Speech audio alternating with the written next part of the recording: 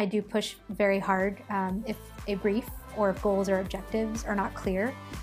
Even if a client is on a crazy deadline or, with the trifecta triangle, you can have it fast, cheap, or good, not all three. I don't believe in that model. Welcome to Season 3 Video Production Daily. We're back with Meekum Dang. Meekum, it's great to have you. We have been exploring so many topics from week to week, and this week we're talking about a different topic. It's interesting, Meekum. Video, so much of it is about having a cohort of people around you that you can collaborate with. I've been grateful over the last couple of years to have you be one of those people in the industry that I can reach out to and work through problems with or collaborate with. But usually, when you think of your network and the people that you want to do a specific task, it's because they're good at that task, right? Like, yeah, we all want to work with our friends, but we really want to work with our friends that are really good at doing hard things.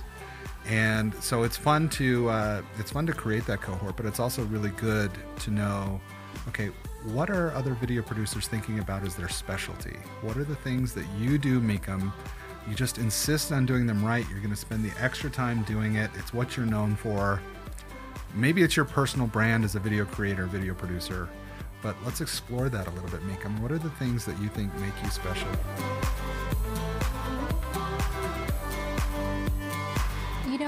We talked about in a previous episode, and how adamant I am about pre-production and sort of the rigor I put into that aspect of the production process. And at the same time, I feel like because I've had such a wide variety of professional experience, I do have an ability to hopefully make people of all different backgrounds and intersectionalities and experiences feel comfortable coming together to tell a story. So I do very much consider myself someone who can help folks connect with their purpose and why they want to tell the story, and then with each other.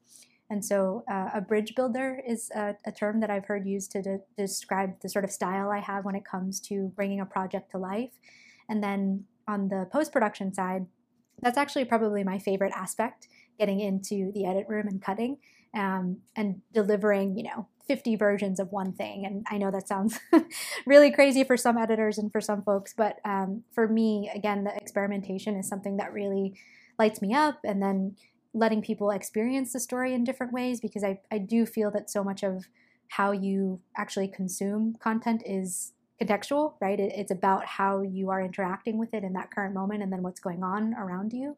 And so for me, I would say those two areas are where I feel like I have a really unique way of approaching the creative process. And then in the edit, it's never quite done. When it's picture locked and it's going out there, it's not because I'm finished with it or satisfied with it, but because it's tied to a deliverable or a business goal, and I feel good enough about the environment and the context of my collaboration to let it go, because I know I need to go and create the next thing, if that makes sense.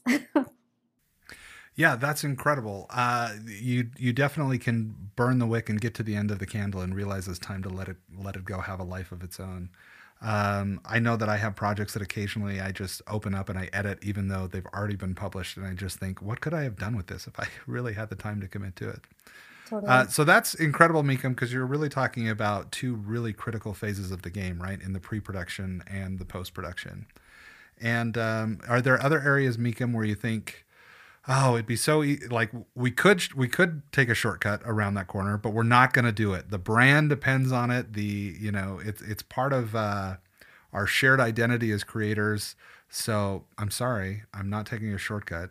Are there other areas where you think that matches the way that you go about production? I will say, from sort of the independent work I've done and running my own shop, I do push very hard if a brief or if goals or objectives are not clear. Even if a client is on a crazy deadline, or with the trifecta triangle, you can have it fast, cheap, or good, not all three. I don't believe in that model, and so I make sure that my collaborators and my clients understand that before we even talk about picking up a camera or scheduling a shoot day. So that's probably where I would be the most rigorous and lay down a hard line. Meekum, that is amazing. I really feel like that is one of the areas that pays huge dividends. Like, it's one thing to take the client's brief that they hand you and the video that they ask for and just go make it. But without fail, every time you peel that back another layer and really start asking those why questions, why are we shooting this? Why are we doing this? Where is it being published? Every layer you can go back, without fail, you end up with a better result as you kind of become a production partner with your client. So it's awesome to see you doing that. And that is definitely something that I've noticed. Having worked with producers that are really good at that, the outcome is always noticeably better than it could have been if you didn't take the time on those details. Totally. I could not agree with you more.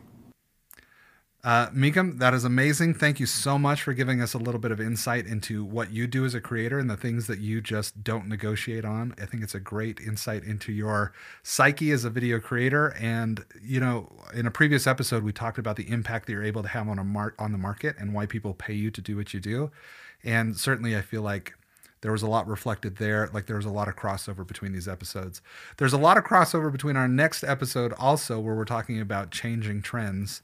In last week's episode, Meekum and I were able to talk about the 3-minute video that we all used to get asked to create versus what we're doing now with the 15-second TikTok and the 25-minute documentary. So it's going to be interesting to dive a little bit deeper on trends next week and to have Meekum back for that. Meekum, thank you for joining us this week and giving us your insight, and we look forward to connecting with you next week on another episode of Video Production Daily.